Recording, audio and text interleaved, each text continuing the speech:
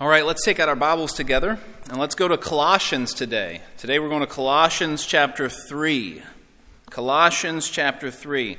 I said it last week, I'll say it again this week because of the weather. Once again, Isaiah 55, 10 through 11 says, "As the rain and the snow come down from heaven, and do not return to it without watering the earth and making it bud and flourish so that it yields seed for the sower and bread for the eater," God says, "So is my word that goes out from my mouth. It will not return to me empty. It will not return to him void." But he says it will accomplish the purpose for which I sent it.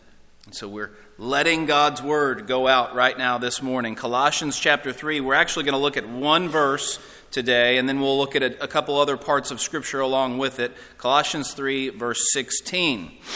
The idea this morning is we want to let the word dwell inside of us richly. Let the word dwell inside of us richly.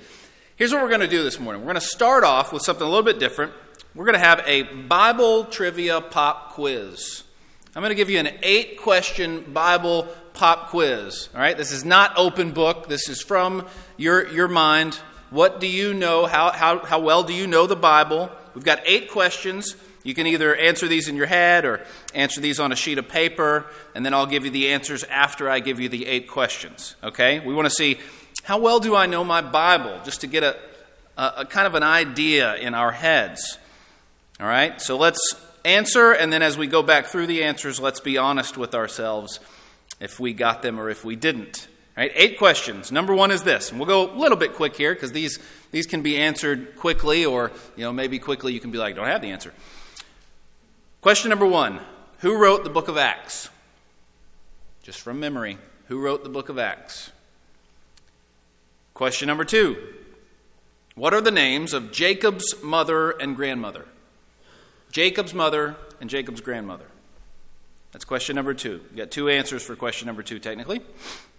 Number 3, what was the name of Jacob's youngest son? That's question 3. Question 4, name the first 3 kings of the nation of Israel. The first 3. Question 5. Where in the Bible would you find the Sermon on the Mount? Book and chapter. Where would you find the Sermon on the Mount? Question 6. Where in the Bible would you find the 10 Commandments? Where in the Bible would you find the 10 Commandments? Book and chapter. Question 7. How many books are there in the Old Testament and how many in the New? So 2 answers again for this question. How many books in the Old Testament? How many books in the New Testament? And then finally, question number 8. Which one of Jesus' miracles is recorded in all 4 Gospels? Which one? There's only one of Jesus' miracles recorded in all 4 Gospels. So real quick, the questions again in case you missed one. Number 1, who wrote the book of Acts? Number 2, what were the names of Jacob's mother and grandmother? Number 3, what was the name of Jacob's youngest son? Number 4, name the first 3 kings of the nation of Israel. Number 5, where in the Bible would you find the Sermon on the Mount? Number 6, where in the Bible would you find the 10 Commandments? Number 7, how many books are there in the Old Testament and then how many in the New? And then number 8, which one of Jesus' miracles is recorded in all 4 Gospels? Okay? Got your answers? Got some answers, maybe? I'm going to go through them, okay? Now, what I want you to see is these are kind of like fundamental facts about the Bible. And for some of us, you might be like, well, I did okay. Others of us might be like, man, I need to know my Bible. All right? So here's the answers, one by one. Question number 1, who wrote the book of Acts? The answer is Luke. Luke wrote the book of Acts. Number 2, what were the names of Jacob's mother and grandmother? We're talking paternal grandmother here because we don't know anything about the other. His mother's name was Rebekah. His grandmother's name was Sarah. These are the wives of Isaac and Abraham. Number 3, what was the name of Jacob's youngest son? Remember the 12 tribes of Israel. The youngest was Benjamin. Number 4, name the first 3 kings of the nation of Israel. Remember when Israel asked for a king, they didn't have one up until then. The first king was Saul. The next king was David. The next king was his son Solomon. Where in the Bible would you find the Sermon on the Mount? The answer is Matthew, chapters 5 through 7. If you said Matthew 5, you get a point there. We'll count it. Number 6, where in the Bible would you find the Ten Commandments? You've got two chances here. Two chances, either Exodus 20 or Deuteronomy 5. Exodus 20 or Deuteronomy chapter 5. Number 7, how many books are in the Old Testament, how many in the New? There's 39 books in the Old Testament, 27 books in the New Testament. And which one of Jesus' miracles is recorded in all four Gospels? That would be the feeding of the 5,000. Feeding of the 5,000. So like I said, how'd you do? You don't have to raise your hand or give me any number, but the idea is this: how well do we know our Bibles? Right? These things are very just fundamental facts about our Bible. Right? We're not getting into the weeds here. My granddad and my grandma used to have this Bible trivia game where you would open it up, and me being a minister, I would think, hey, I'm going to do pretty good in this, and you couldn't get any of the questions. They were really hard and really detailed, but this is just fundamental stuff, right? This is Sunday school material. So, how well did you do? See, lately we've been talking about 2022 as perhaps the year that we start pursuing God more deeply and more fervently than ever before. I want that for you. I want 2022 for the members of Columbia Christian Church. I want it to be the year that you started pursuing the Lord more deeply and more fervently than ever before. We talked about spiritual disciplines lately in our sermons on Sunday morning. Today we're going to talk about God's Word. Let's go to Colossians 3:16. We're going to read the whole verse, but just this one verse. Colossians 3:16, where Paul says, and God says to us through the Apostle Paul, let the word of Christ dwell in you richly, teaching and admonishing one another in all wisdom, singing psalms and hymns and spiritual songs with thankfulness in your hearts to God. I want to point out two things that Paul says here for our purposes today. Number one, the first thing he says is, let the word of Christ dwell in you richly. All of us. That's a command to every single one of us. Let the word dwell in you richly. How are we doing that? Now, I'm here to tell you it starts with our desire. It starts with desire. None of this is going to matter if you don't want more of God through His Word. It starts with a desire. That's why I prayed earlier. I pray this all the time for our church. I pray that the Lord would grant us a hunger and a thirst for Him and His Word. A hunger and a thirst. It starts with desire. In 1 Peter 2, starting in verse 2, it says, like newborn infants, long for the pure spiritual milk. The NASB and CSB actually say they're the pure spiritual milk of the Word, and I think that's the correct sense of the verse there. They're right to add it in. The pure spiritual milk, that by it you may grow up into salvation, if indeed you have tasted that the Lord is good. And so here's the idea that Peter's saying to us. Have you tasted that the Lord is good? Psalm 34. Have you tasted that the Lord is good? If you have, then like newborn infants, crave, long for the pure spiritual milk of the Word. What happens when a newborn infant is hungry and doesn't get their bottle? I'll tell you what happened in me and Jennifer's house. It was anarchy, right? I'm yelling at her, she's yelling at me, get the bottle. Like, we can't heat it up fast enough. The baby is wailing, and your stress levels are rising. That baby is so intent, so single-minded, so focused on getting that milk, right? Getting that food. They are craving it, and that's what Peter's telling us, like newborn infants. And what happens, at least with our babies, what happens when that newborn finally gets that bottle? Our babies would do this. Ours would go, right? They would just be like, oh, thank goodness, I've got some relief. Now I've got what I needed, right? It's a single-minded craving. And Peter says, do the same thing. Crave, long for the pure spiritual milk of the Word. This starts with desire. Let's think about the desire of David. David's Psalms are full of the language of desiring the Lord. Listen to Psalm 42, starting in verse 1, where David says, "As a deer pants for flowing streams of water, so pants my soul for you, O God. My soul thirsts for God, for the living God. When shall I come and appear before God?" Or the NIV says, "When can I go and meet with God?" Right? As the deer is panting for water, right? He's breathing hard. He needs that water. David says, "So my soul pants for you, O God." I'm panting, I'm longing, I'm craving more of God. My soul thirsts for God. When can I go and meet with God? Remember, Jesus himself said, "Blessed are those who hunger and thirst for righteousness, for they shall be filled." Let the word of Christ dwell in you richly. It starts with desire. It starts with desire. And if you don't have that desire, none of this is going to matter. But if you do have that desire, then where do we go from there? Well, if we're going to let the Word of God dwell in us richly, we have to make it a priority. We got to make the Word a priority in our lives, right? You have priorities in your lives.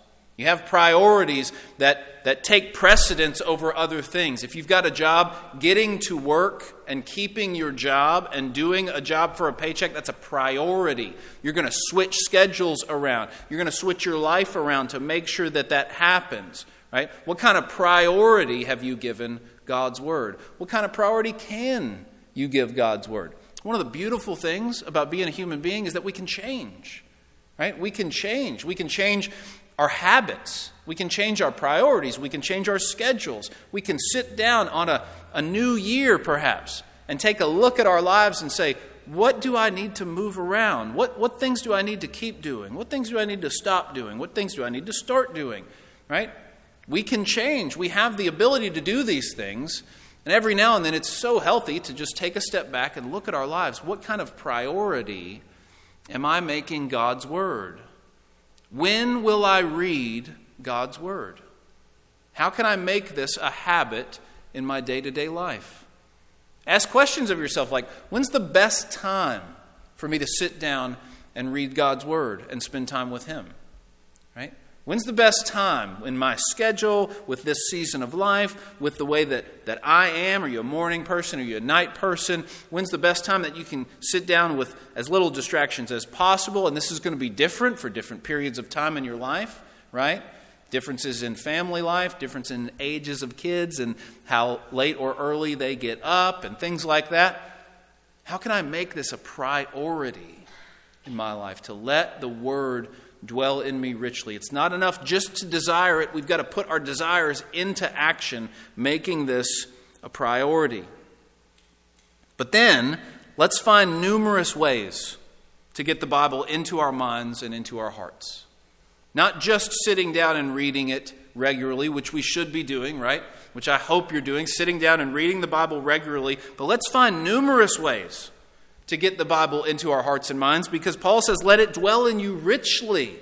Not just let it dwell in you, let it dwell in you richly. So what are the other ways that I can find to get the Word into my mind, into my heart? For instance, for me, I listen to podcasts that talk about the Bible. I read books about the Bible. I listen to hymns and worship songs with biblically rich lyrics. Let's talk about it with other people. Right? These are all ways that we can do this, that we can let the Word dwell in us richly. Let me read to you from Deuteronomy chapter 6, starting in verse 6, where Moses is saying of God's Word, "These words that I command you today shall be on your heart. You shall teach them diligently to your children, and shall talk of them when you sit in your house, and when you walk by the way, and when you lie down, and when you rise. You shall bind them as a sign on your hand, and they shall be as frontlets between your eyes. You shall write them on the doorposts of your house and on your gates." Moses is saying, get the Word into your heart, into your mind, into your life in all kinds of different ways. He says, talk about it with one another. Talk about it all the time with one another. Let's ask this question. When's the last time that you had a conversation about God's Word outside of Sunday school and worship at the church? When's the last time you had a conversation about God's Word? I'm here to tell you, you can live a life where you come to church every time the doors are open, and you listen to Bible studies and to sermons every time they're offered, and you can go home and never talk about it, and never make it part of your conversation about your actual life. You've segmented your life into here's church and here's life, right? And Moses says, talk about these things. Talk about the words of God.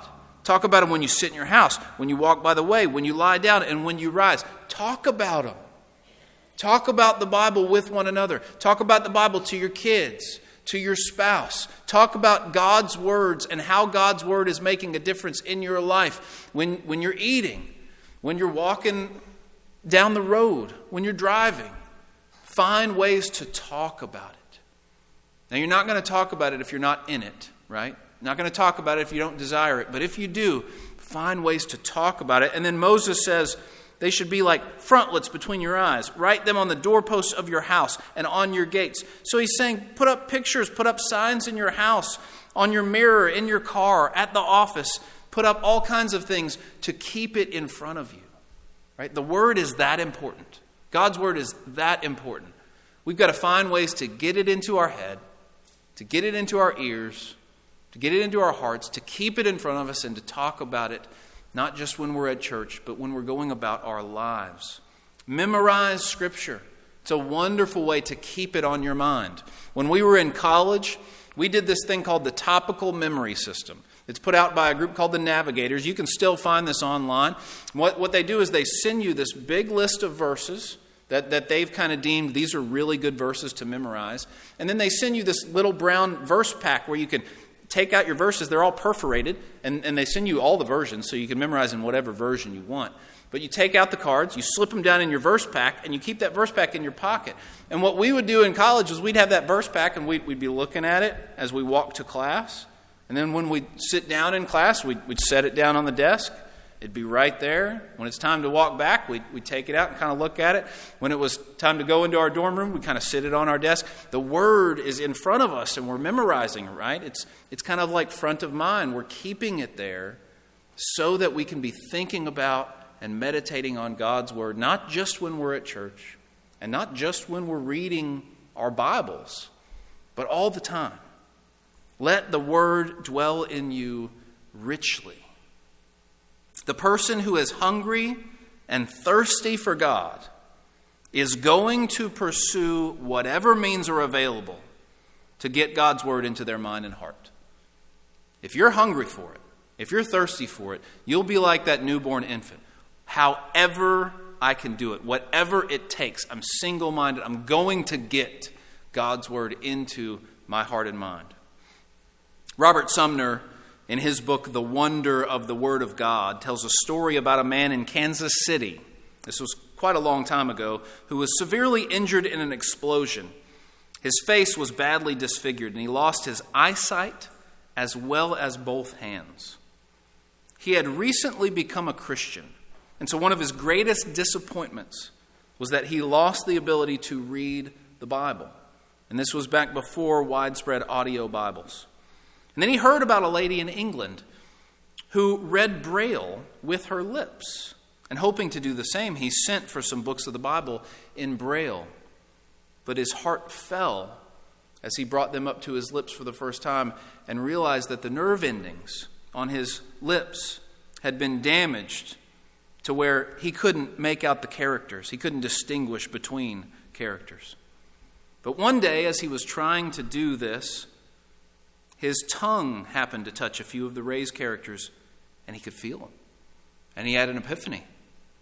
I can learn to read the Bible with my tongue.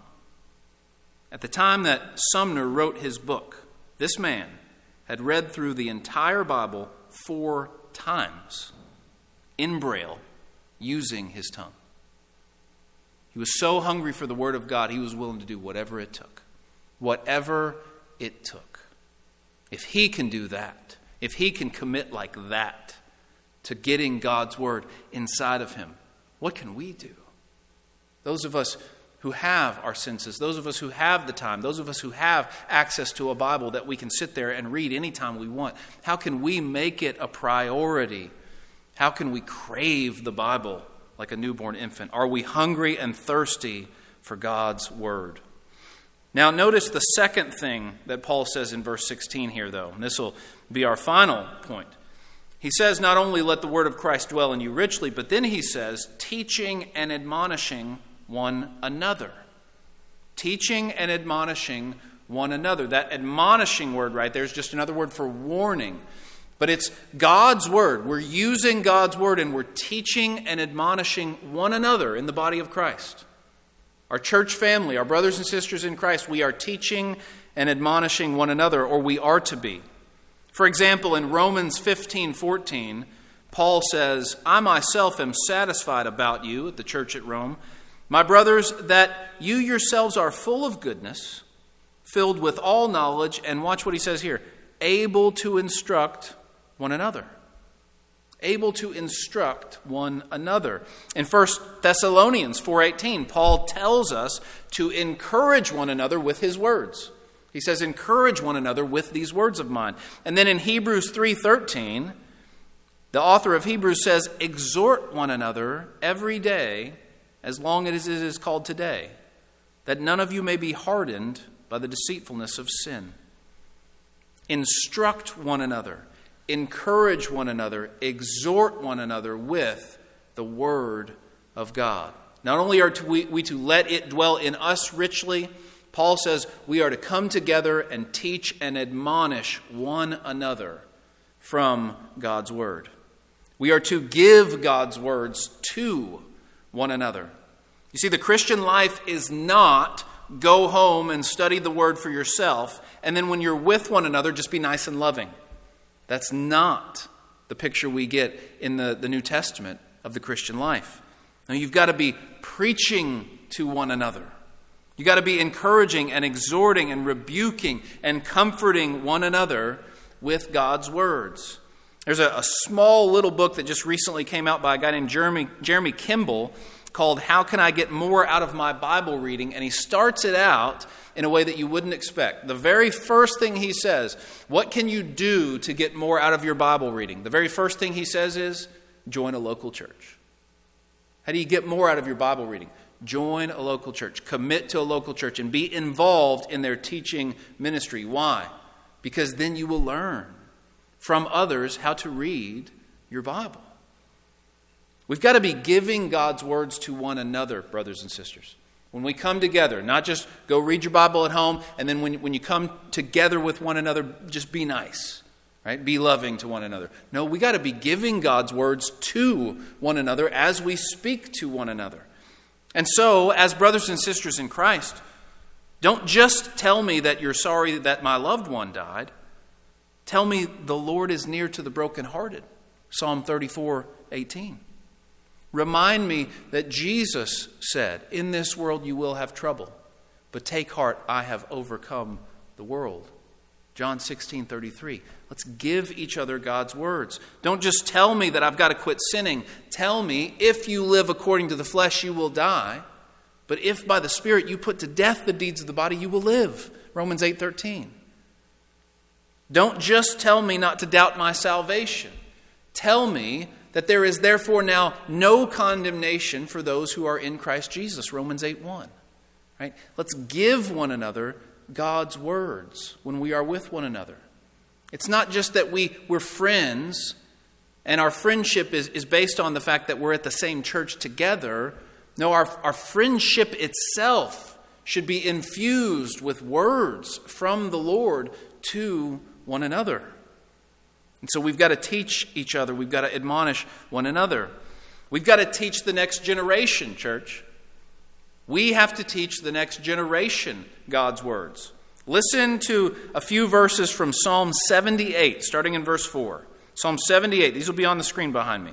Psalm 78, verse 4 says, we will not hide them, God's words, from their children, but tell to the coming generation the glorious deeds of the Lord and his might and the wonders that he has done. He established a testimony in Jacob and appointed a law in Israel, which he commanded our fathers to teach to their children, that the next generation might know them, the children yet unborn, and arise and tell them to their children, so that they should set their hope in God and not forget the works of God, but keep his commandments, and that they should not be like their fathers, a stubborn and rebellious generation, a generation whose heart was not steadfast, whose spirit was not faithful to God. Parents, grandparents, and those of us in the church who are not parents and grandparents, we must pass on the teachings of God's word to our children and grandchildren. We must. It is up to us. No one else is going to do it. It's up to us. Don't make the mistake that so many parents and so many grandparents and so many churches make, and just assume that because our kids grow up in our families and in our church, they're going to believe the same things we believe. Don't make the mistake of assuming that. It's happening all over the world, all over America. Kids are growing up in church, and it's just assumed that because they're in church, they're going to continue in the faith as they leave, and then they leave, and they leave the house, and they leave the faith. We've got to teach these things to the next generation. There's no guarantee that our kids are going to grow up and follow Jesus, but we want to be able to say that we did all we could. We want to be able to say we did all we could. So parents, it's our responsibility. Grandparents, it's our responsibility. But church, this is our responsibility too. It's our responsibility as the church, not just parents and grandparents in general. How are we passing along the truth of the gospel and the doctrines of Christianity to our young people right now? It is not enough that they come to church and we say things like, be a good person, love other people, and don't do drugs or drink alcohol. That is not enough. So many times, there's a young person in the church and people say, that's a good kid. They're a good kid. We know what they mean, right? There's a lot that we love about that person. That kid's got a good head on their shoulders or something like that. It's a good kid. But what if we raise a bunch of good kids and they're on the honor roll and they get good jobs and grow up and get good houses and marry a respectable person and they end up in hell? There's a lot of good kids on a comfortable, respectable road to hell. We're not in the business of making good kids, right? We want to make disciples of Jesus. We want to help people know the Lord. And faith comes by hearing, and hearing by the gospel of Christ. Romans 10:17. We want them to know God's word. We want them to know God's word. Remember, the person who is hungry and thirsty for God's word will get it in any way that they can, right? The person who is hungry and thirsty for God's word is going to go after it and get it in any way that they can. And one way that we offer here at the church is Sunday school. Sunday school. Now, of course, Sunday school is partially for our kids. But a lot of people think of it like that only, right? Sunday school is, well, I got to get my kids to Sunday school so my kids can learn. That's important. It is. And we are to teach the next generation, right? But I want to speak to the adults this morning a little bit about Sunday school. Sunday school is an avenue that the church provides, that we give, so that people can come get God's word into their heart and mind with one another, so that we can do what Paul is saying in verse 16, teaching and admonishing one another, and so letting God's word dwell in us richly. Sunday school is just as much for adults as it is for our kids. Here at the church right now, just the way things are set up right now, we've got 2 adult classes. We've got one that meets on the first floor and one that meets on the second floor. They both start at 9 a.m. One's a little bit more geared toward some older folks, and one's a little bit more geared toward some less old folks. But it doesn't really matter. There's no line of demarcation that you can't go to one or you can't go to the other. But we've got classes where we're studying God's word together. And I would challenge each one of you, if you want to make 2022 A year where you're pursuing the Lord in a deeper and more fervent way than ever before. And if you want to let God's Word dwell in you richly and you want to get it into your heart and your mind in any way you can, I'd encourage you to make Sunday school a priority. It starts at the crack of dawn, 9 a.m. I know that's really hard for all of us to get to because our work starts at 8 and we'll never be late for that, but Sunday school at 9 is just maybe too much. It's not a big deal to spend 2 hours with the church family on Sunday morning than 1. But the idea is we're coming together to seek God through His Word with one another, teaching and admonishing one another so that the Word of God can dwell in us richly. You can't just study the Bible on your own and say that you're fine. That's not New Testament Christianity. Studying with others does so many things. Studying the Bible, not just on your own, but with others, does so many things. It gives you insights that you wouldn't have on your own. This happens in our Sunday school class all the time. People sharing their insights. And I'm like this all the time. I'm like, I didn't think about that at all when you just mentioned that on that verse. I did not see that because I've just got my own head and that's it. And somebody else did. They shared it with me. And I go back to my office and make a note. And the next time I'm preaching through that book, I'm going to bring that out. And that wasn't even my own insight, right? You see insights. You see things that you wouldn't have seen on your own. Studying with others helps correct you if you are veering away from a biblical interpretation of a certain passage. Right? When we study on our own, there are times where we can kind of start to interpret something wrongly. And we don't really know it until someone else corrects us. And we see, my interpretation was off there. And that's good. That's healthy. Studying together bonds you together in community with your brothers and sisters in Christ. Because you're not just talking about your lives and your day and your job and your families. You're talking about God's Word with one another. You're giving one another God's Word. And it helps you. It helps you to hold on to Jesus. That's what church is, really. Church is a group of people coming together saying, let's help one another hold on to Jesus so that we can make it. So that we can stay faithful until the end, so that we can finally, at the end, be able to let go, to rest in Christ, and to hear those words, well done, good and faithful servant. That's what we're doing here. We're helping one another hold on to Jesus. Sunday school is a part of that, brothers and sisters. Studying with one another, not just alone, but with one another, is a part of that, a part of helping one another hold on to Jesus. Let me close with this. This is a quote from Welsh pastor Jeffrey Thomas on reading the Bible. He says, "Do not expect to master the Bible in a day or a month or a year. Rather, expect often to be puzzled by its contents. It is not all equally clear.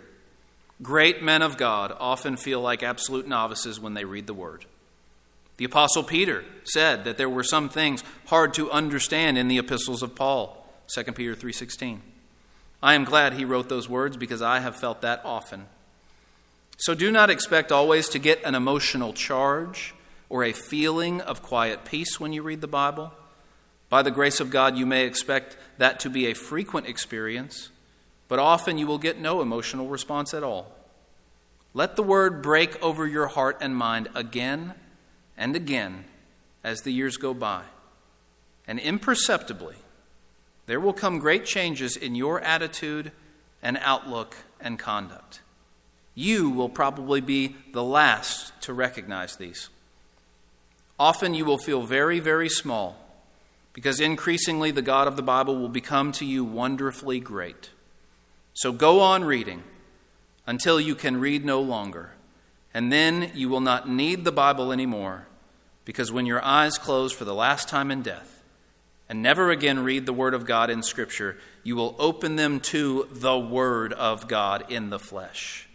That same Jesus of the Bible, whom you have known for so long, standing before you to take you forever to His eternal home." Amen. It's a good place to end. And in light of those words, let's now spend a few moments in silent prayer, responding to the Lord, responding to Him in light of what He has just said to us. As we pray silently, we encourage each and every one of you to respond to God, to say to God whatever is on your heart after what we just heard, and then afterward we'll come back together. We'll have a time of invitation where anyone who needs to respond publicly to God's word can do so. Let's pray together.